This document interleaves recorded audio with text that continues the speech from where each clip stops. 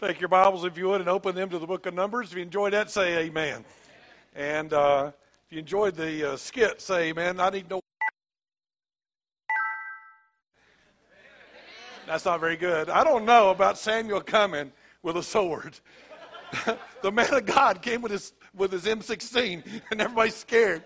I'm not sure about that part there, Sergi. I think you just like to play with a sword. Okay. Take your Bibles and go with me, if you would, to Numbers chapter 32. Numbers chapter 32. I think that had to be the craziest cow I've ever seen, too. Amen? Numbers chapter 32. This is actually a message I preached on deputation. And, well, not deputation, I guess, on furlough. And we're to it in Numbers, and so that's an expanded version of the story. But the story here, I call it, if you want to write the title down, is Sitting Out the War. Sitting out the war. And I want to tell you the story of Numbers chapter 32, and you got your Bible, you can follow along. I'll kind of give you the highlights as we go through it. But here's the story of before I read with you or scan through the chapter with you. The story is that the nation of Israel has finally made it over to the Jordan River, and it's time to go across the river and begin taking the promised land. So it's time for the 12 tribes to cross into Israel, what will be Israel, into the promised land that God's given them, and it's time for them to take that land for them. And 2.5 tribes, when they get close, they look around and they say, man, we like this land right here. We really don't need what God's got for us. Honestly, this is good. It'll be more for you guys. We'll just stay on this side. And so we got the man of God. He gets flat angry with them. And he says, what in the world are you guys trying to pull off on me? He said, you're doing the same thing your wicked parents did 40 years ago. You're an increase of ungodly men. You're the kids of ungodly people, and you're just like them. I can't believe it. You're trying to discourage God's people from doing what God wants them to do. And they said, no. We will go over the river. We will fight with all of our brothers just like we're supposed to. But before we go, let us build some little corrals to take care of all of our animals. Let us build some houses and some fenced cities to take care of our wives and children, so ours will be safe while everybody else's are in danger. They didn't put that part, but that's what's going on. And we'll go across with you, and we'll fight with you, and we'll come back to our houses after everybody else gets their land. And he says, if you don't do that, you can be sure your sin will find you out. And they say, we give our word. He said, all right, you give your word, you keep your word, everything's going to be all right. And so here's a good comparison and a good parallel, because in the New Testament, we're given a job to do. We're given the job of taking the gospel to the entire world. This morning in Matthew chapter 28, 18 through 20, and I basically skipped that part because you've heard it enough, but the church of Jesus Christ was given the Great Commission. Take the gospel to the world. And so what ends up happening is most of us have found some land we really like. We really enjoy the land we see, and we'd like to build fenced cities and corrals and take care of our stuff and let other people go over to the other side and let them go into the war. And that's what we'd like to do if it's at all possible. And we try to come up with excuses and reasons that we shouldn't have to go to the mission field. We shouldn't have to serve God. We shouldn't be used of Him. And so we figure out a way to sit out the war. So let me scan through the chapter with you if you got your Bibles, and I'll give you some things to write down maybe along the margin of the Bible, and then I think you'll have the real essence of this story. In chapter 32, the children of Reuben, in verse 1, Reuben and Gad have found, underlined in verse 1, the place was a place for cattle. Underline that. They said, God, we know you got a place, but this place is a good place for our cows. We'd like to take care of our cows. I mean, our cows are important to us. And then to go down, if you went down to verse 4, and it says, even the country which the Lord smote before the congregation of Israel is a land for cattle. And we got cows. Look at it. That's what it says in the verse. This is a place for cows, and we got cows. And in verse 5 he said, wherefore let this land be given to thy servants for a possession, and don't take us over to the other side of Jordan. And then you find in verse 6, circle Moses' name, and Moses says, what? Shall your brothers sit here? Or shall your brothers go to war, and you sit here? Verse 7, why are you discouraging the hearts of the children of Israel? You don't want them to go do what God wants them to do. Verse 8, that's what your daddy did. You're acting just like your daddy did. In verse 8, when I sent them from Kadesh Barnea to see the land, they went up and they came back in verse 9, and they discouraged the heart of the children of Israel so that they wouldn't go to where God gave them the land. Verse 10, and the Lord's anger was kindled. Verse 11, and none of the men that came out of Egypt from 20 years old and upwards shall see the land, because they didn't really follow me with their whole heart, except, verse 12, Joshua and Caleb. because they did follow Jesus with their whole heart. Verse 13, the Lord's anger was kindled, and he made them wander in the wilderness for 40 years until all the congregation that had done evil was dead, consumed. And he said, verse 14, you are risen up in your father's day. You're just like your daddy, and now your daddy's dead. It's time to go in and do it. You're doing just like your daddy. You're the child of a sinful man. You're the increase of a sinful man, and here you are. Verse 15, and if you turn away from after him, he will yet again leave them in the wilderness. You don't want to do it God's way, God's going to abandon you, just like he's done before.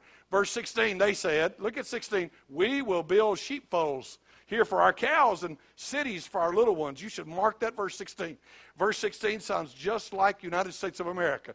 We're going to build sheepfolds for our cows, our sheep here, and cities for our little ones. Verse 17, but we will go ready armed until, circle until in verse 17, we have brought them to their place. We'll go over and we'll fight till we win. And our little ones, though, they'll stay here and dwell in the fenced cities. We'll see to it our little ones never know what it's like to get into war, never know what it's like to trust you, never know what it's like to watch you do big stuff.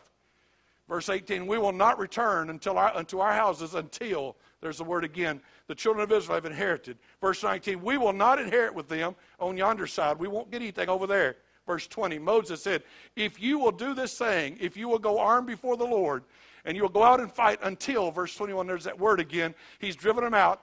Then verse 22, you can come back and be guiltless before the Lord. Verse 23, if you will not do so, if you do not do what you're saying you'll do, then you have sinned against the Lord. Be sure your sin will find you out. Amazing that verse is used to say if a teenager sneaks out and gets a beer, his sin will find him out. But that's not even what the context is about. Verse 24, build your cities for your little ones. Look at it. Go ahead. Build a place for your little ones. Build a place to keep your sheep. Do everything you said you was going to do. Children of Gad, the children of Reuben, and your servants will do as my Lord commands. They said to Moses, we will do what God wants. Verse 26, but our little ones and our wives, our animals, they'll be here in the cities of Gilead. Verse 29, Moses said to them, if the children of Gad, the children of Reuben pass over, every man armed, then, verse 29, you always look for if-thens in the Bible, then I'll give you the land for a possession. Verse 30, but if you don't, you pass over with armed, they shall have possessions among you in the land of Canaan. The children of Gad and Reuben answered, that's what we'll do. Verse 32, we will pass over and we will do what we said. And Moses said, okay, Gad, Reuben, and half the tribe, verse 33, you can have this land on this side of the river. Now, what in the world did God put that story in the Bible for? What's the purpose of that story? In a certain sense, 2.5 tribes find what they want as their inheritance and not what God has for them. As God said, I got a promised land for you, and 2.5 tribes said, God, let's think about that a minute. We don't like what you got. We don't really want the gift you're giving us. We found something we like.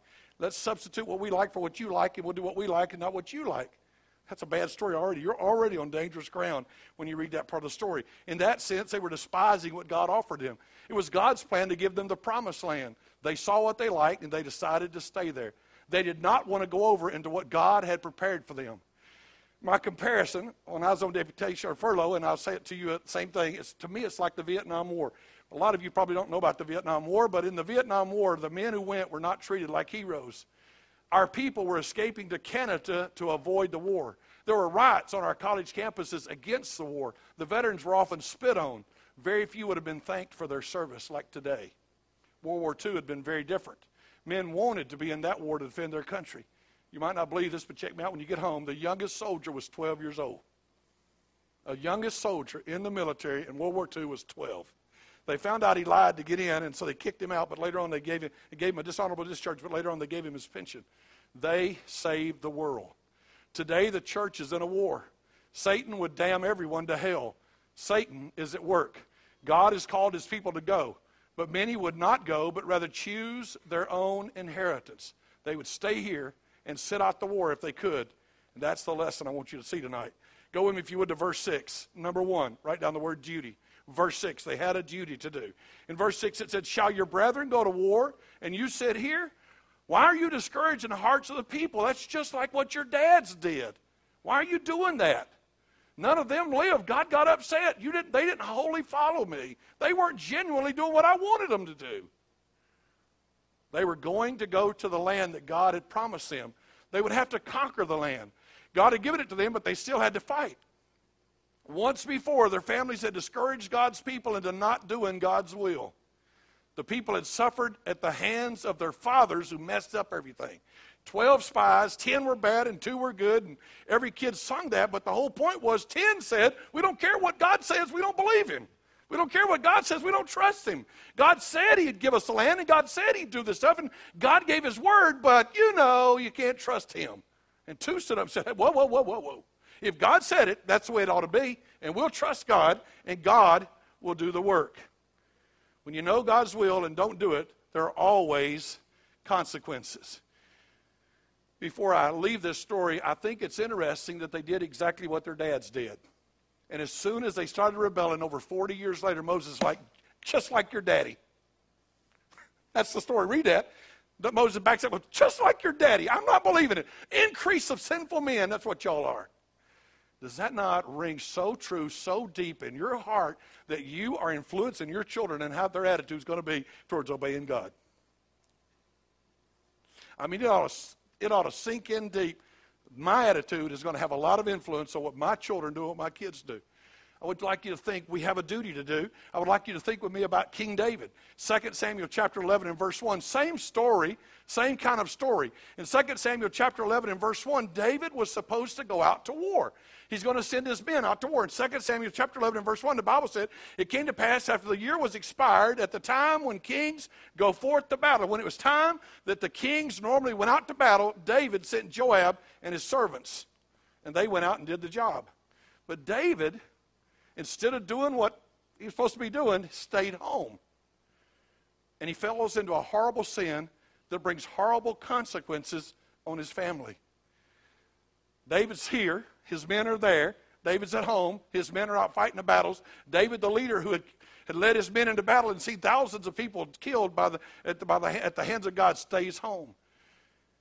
In 2 Samuel chapter 11, verse 11, we'll get there in just a second. Guess what happens? While they're gone, David is out walking on the rooftop of his house. He looks down and sees a beautiful woman taking a bath, and the next thing you know, the sin takes place that you already all know about it.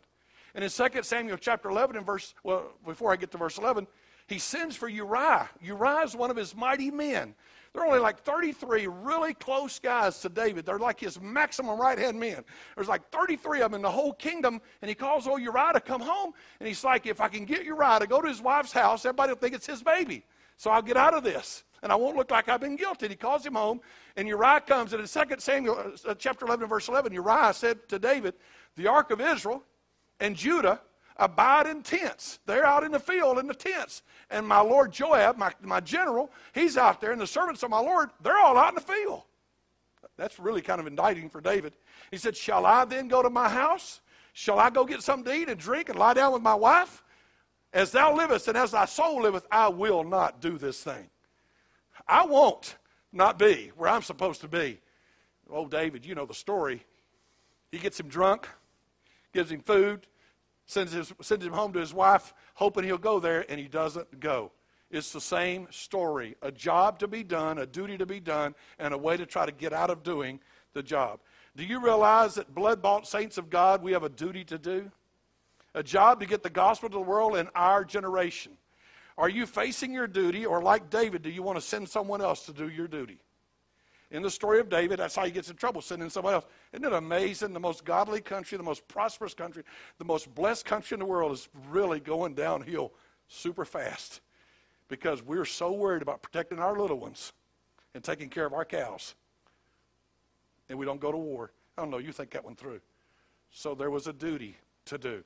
The second thing I wish you'd write down, you can go down to verse 16, but you write this word down, debtors. They were debtors to their brothers.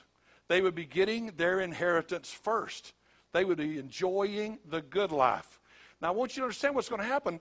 All these probably a couple of million people have come up, and there's the promised land right across the river over there. But over there, you're going to have to fight to get your land. Over there, you got to get past Jericho, that great walled city, and just past that, there's going to be the city of Ai. In fact, this is going to take years of fighting and years to get that, and a lot of people are going to end up dying. And everybody's going to take their wife with them. They're going to go to war with their wife. I mean, when they pull up to Jericho, Mama's in the tent. When they get up to Jericho, Mama's in the tent. When they get to Ai, Mama's in the tent, and the kids are in the tent. And I mean, they're right there on the mission field, buddy. They're on the battlefield now. And these guys, they don't have to do that because they talked Moses into letting them stay on this side. And God said, I'll let you do it. So they build them a house. And they take sure that their wives are taken care of and their children are taken care of and their junk's taken care of. And then they go to war. So they're debtors because they've been given a great gift. They have already inherited what's theirs. They already have their inheritance. And the question that he asks is this: will you sit here while your brothers go to war? Will you come here and take all this land while all the rest of them got to go fight? And they're not going to know for chapters yet. They're not going to know for years yet what they own. And you're going to stay over here on this side? By the way, 36 men will die at Ai. And there'll be other men to die. They're debtors. By the way, I'm a debtor. I'm a debtor. The Bible says in Numbers chapter 32 and verse 16, we will build sheepfolds here for our cattle, for our sheep, and cities for our little ones. We will go ready armed until we have brought them into their place, and our little ones shall dwell in fenced cities because of the inhabitants of the land. Before we go to war, by the way, we got to take care of our stuff. 2.5 tribes said before we go to war, we have to take care of our stuff and make sure it's safe. They got to make sure their children will not be in any danger. Their children will never understand the stress of war, of camping, of moving from place to place. Their families will enjoy the good life while others fight the fight. They just needed to make sure that their families were well taken care of. Verse 26, our little ones, our wives, our flocks, our cattle shall be there in the cities of Gilead. That's a funny word, by the way. You should mark it. I always look for words that are repeated. And it's our little ones, our wives, our cattle, our flocks, our. Me, mine, and ours. That's what we got here. Their philosophy was, we get ours, then we'll help them get theirs. Let me take care of number one, and later on I'll work on others. Bad philosophy, not pleasing to the Lord, not what God wanted. They were sent to the promised land. They've taken second best. In Romans chapter 1 and verse 14, by the way, we are debtors, and that very word's used for us. The Bible says, I am a debtor, Paul said, both to the Greeks and to the barbarians, both to the wise and the unwise. I'm a debtor. I don't know when I first memorized John 3:16. I have no idea. I think I must have known it when I barely could talk. I have no idea when I memorized the books of the Bible. I can say them forwards and backwards. I have no idea when I learned so many of these things. I was raised in a very godly home. I have been blessed. I've been blessed beyond measure. And that makes me a debtor. So many people around the world have no access to the gospel, nobody to preach to them, nobody to tell them about Jesus. I'm a debtor. The third word I wish you'd write down is defeat. Look, if you would, in 2 Samuel chapter 11 and verse 1 again. David's defeat will come from his not doing his part. It's the same story here, because in the story he says, shall your brothers go to war while you sit here? Shall your brothers go out to fight while you sit here? He said, if you don't go and you don't fight, your sin will find you out. In 2 Samuel chapter 11 and verse 1, it was a time for kings to go forth to war. And you ought to underline in verse 1, David sent Joab. Joab is not a king. He sent Joab. And in verse 1 it says, and David tarried still at Jerusalem. And in verse 2 it says, and it came to pass in the evening, David wasn't tired enough to go to sleep. If you've been out fighting all day long with a sword, and the sun beating down on you, and the dry air of the battlefield, maybe the blood and the guts you've seen today, you probably go to bed pretty exhausted. But it says David couldn't sleep, but he got up, walked around on the roof of his house, he looked down, and there was a woman taking a bath, and she was beautiful to look at. And in verse 3, David sent and said, find out who that woman is. He said, verse 4, he said, send and get her and bring her up here. And then he lay with her because she was purified from her uncleanness. Then David sends to Joab and says, send me Uriah. Send me Uriah. And Uriah comes. He said, Uriah, go down to your house, buddy. Wash your feet and take a break. Get a little furlough from the war. Enjoy things. And he said, I will not do this thing. David stayed when he should have gone. David stole another man's wife because he had the chance. David's great failure and horrible consequences come because he's not where he should be. I pause to say this.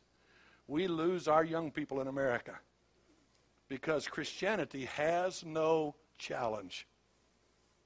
Because Christianity is basically come to church, listen to the same old stories all the rest of your life, and sit in church till you die. There's no excitement. There's no need to pray. There's no need to get a hold of God. There's nothing challenging the way it's being done so many times. So when Moses is reminding them in Numbers 32:23, he warns the 2.5 tribes. He said, if you will not do so, Behold, you have sinned against the Lord. Be sure your sin will find you out. Be sure your sin will find you out. In much the same way, our not being fully into what God wants us to do causes our failure. I just want you to think about it. We get hung up on our money and on our comforts. We get stingy with our money. We want to control the work of God like a king that stays home. We want our children and our stuff safe and secure. We are so spiritually bored, sin finds us.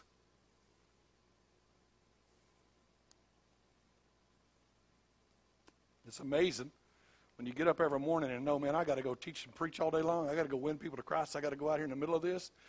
You come home pretty tired.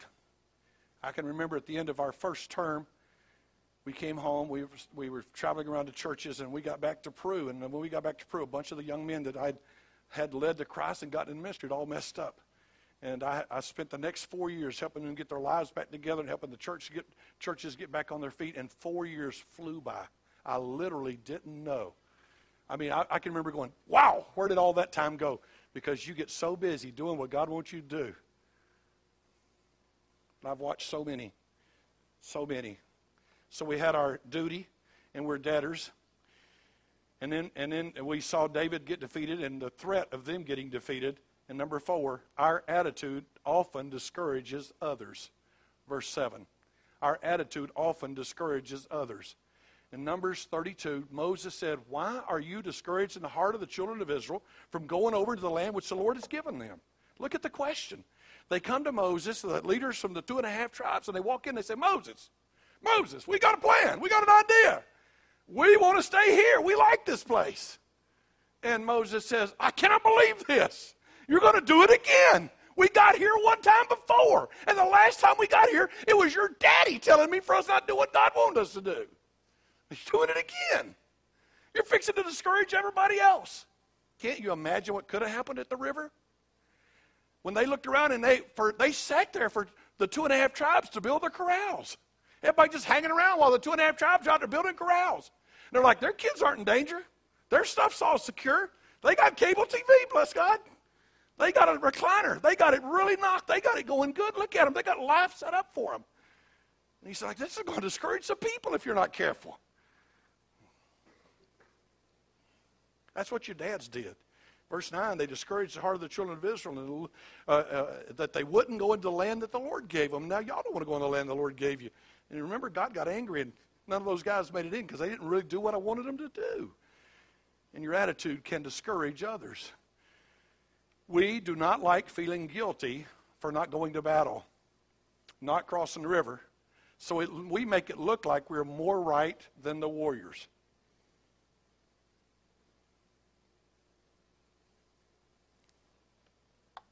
We often act like, you're going to be a missionary? Don't be ridiculous. You don't love your family? You don't respect your parents? What a waste. Because if they go be a missionary, it's going to make me feel bad. I didn't do what I knew God wanted me to do. I'm going to hide after this. Y'all can wish Betty a happy birthday. I know you're going to want to stone me. But I really think it's what the Bible story is about here. Like Vietnam, we find a way to belittle the servants. When I was a kid, and those who served in Vietnam will tell you, the newscaster said don't do it. The rock singer said don't do it. The college president said don't do it. And the young people ran for Canada. I happen to be reading a book right now about the guys that went to Vietnam. Vietnam veterans were often spit on and belittled. We see all the difficulties and exaggerate them trying to keep others from going. We even think that going to war is more like making me feel guilty for wanting to take care of my family. Staying becomes more the right way to do things than going, even though Jesus never said stay. I don't want to make you too mad, but if you search the Bible over, there's no staying verses. There's going verses. There's no sending verses, really. There's going verses. The Bible's written about goers. We mean well, but we discourage our own children from doing God's work. Our discouragement brings many horrible consequences in the lives of our own family. You'd be shocked at the number of young people I'm talking to, and one of them will say to me, I want to be a sender. I want God to make me a millionaire, and I'm going to give money. I'm like, you ain't a millionaire now. You don't have a good job now, but what you want is God to make you a millionaire so you can be a giver. Sounds to me like a real selfish thing you're trying to pull off there. Move on. I guess I'll be looking for a new church, but I'm still going to preach the rest of the chapter. Go with me, if you would, to verse 16. It's time to take a dare. It's time to take a dare. And they came near unto him and said, we'll build our sheepfolds here for our cattle and cities for our little ones, but we ourselves will go ready armed before the children of Israel until we have brought them unto their place. And our little ones shall dwell in the fenced cities, because the inhabitants of the land. We will not return to our houses until they make it clear we will have the best of both worlds. We will let our family stay here, but we will go to war. They will go and fight till the battle is won, but they will build forts to take care of their little ones so that their little ones don't have to go to battle, but they will go to battle. The dare. It's time to think of equal giving, equal sacrifice, and equal work. The example we see in World War II was rationing, everyone working. Men as old as 65 and as young as 12 were in the war. There's a job to be done. We must get the gospel to the world. If we stay here, then let's evangelize here. We don't do what we want missionaries to do. We just want to give them $5 and say, I'll go take care of my stuff. I'll go take care of my children. I won't knock on doors. I won't invite people. I won't. It's time for equal giving, equal sacrifice, and equal work. If we stay here, let's give till it hurts. If we stay here, let's train others to go. Let's step up to the challenge. If you'd have been here in World War II, and if you read any history, you know the whole world was at war. And our country was at war, and those who stayed were at war, trying to do what they could. And if we're going to send the soldiers, we should really get behind them. I believe you are, but this is what the chapter's about. I believe you are, but we ought to really be behind them. We ought to be behind them in our faith promise given. We ought to be behind them in our praying. We ought to be behind them in teaching and training them to go. We ought to be behind them and giving them an example by doing our part. It's time to make a decision. Look at verse 23. It's time to make a decision. If you will not do so, behold, you have sinned against the Lord, and be sure your sin will find you out. If you do not do what you should, then there will be consequences. I look around and I see so many churches dying. I see young people not wanting to be in church. I see sin in the church and pastors and missionaries that should never even be named among Christians. It happens because we're not busy about our Father's business. It happens, I think, because we're not about our Father's business. We need to decide, I'm in the war. I'm here for Him. I'm here to do His will. In verse 18, we need to get involved. They said, we will not return unto our houses until. The children of Israel have inherited every man his inheritance, and we'll go all of you armed over Jordan until verse 21 before the Lord until He hath driven out His enemies from before Him. Make a decision. Let's get involved in world evangelism. You can't read the Bible without knowing He wants the world to hear. The Apostle Paul never even contemplated, I'm not supposed to go. Everybody in the Bible knew, let's get the gospel to the world. Last word, it's time to dream. Dream about what God can do with us. D.L. Moody had heard that the world had yet to see what God could do with one man fully dedicated to Him. And Moody decided to be that man. Moody said, nobody's ever seen what God could do with one man fully dedicated to Him, so I will be that man. Moody had a third grade education, maybe a fifth grade education, and God used him to shake the world. Let's dream about getting the gospel to the world. Let's dream of God using us to see great things happen. Let's dream of the judgment seat of Christ and the rewards that will be ours. Let's dream of the day we'll cast our crowns at His feet. Let's find out what part we can play in getting the gospel to the world, and let's do it. It's all about Jesus. It's all about Jesus. It's about getting Him glory, and we can do no better than to obey Him and spread His truth to the world.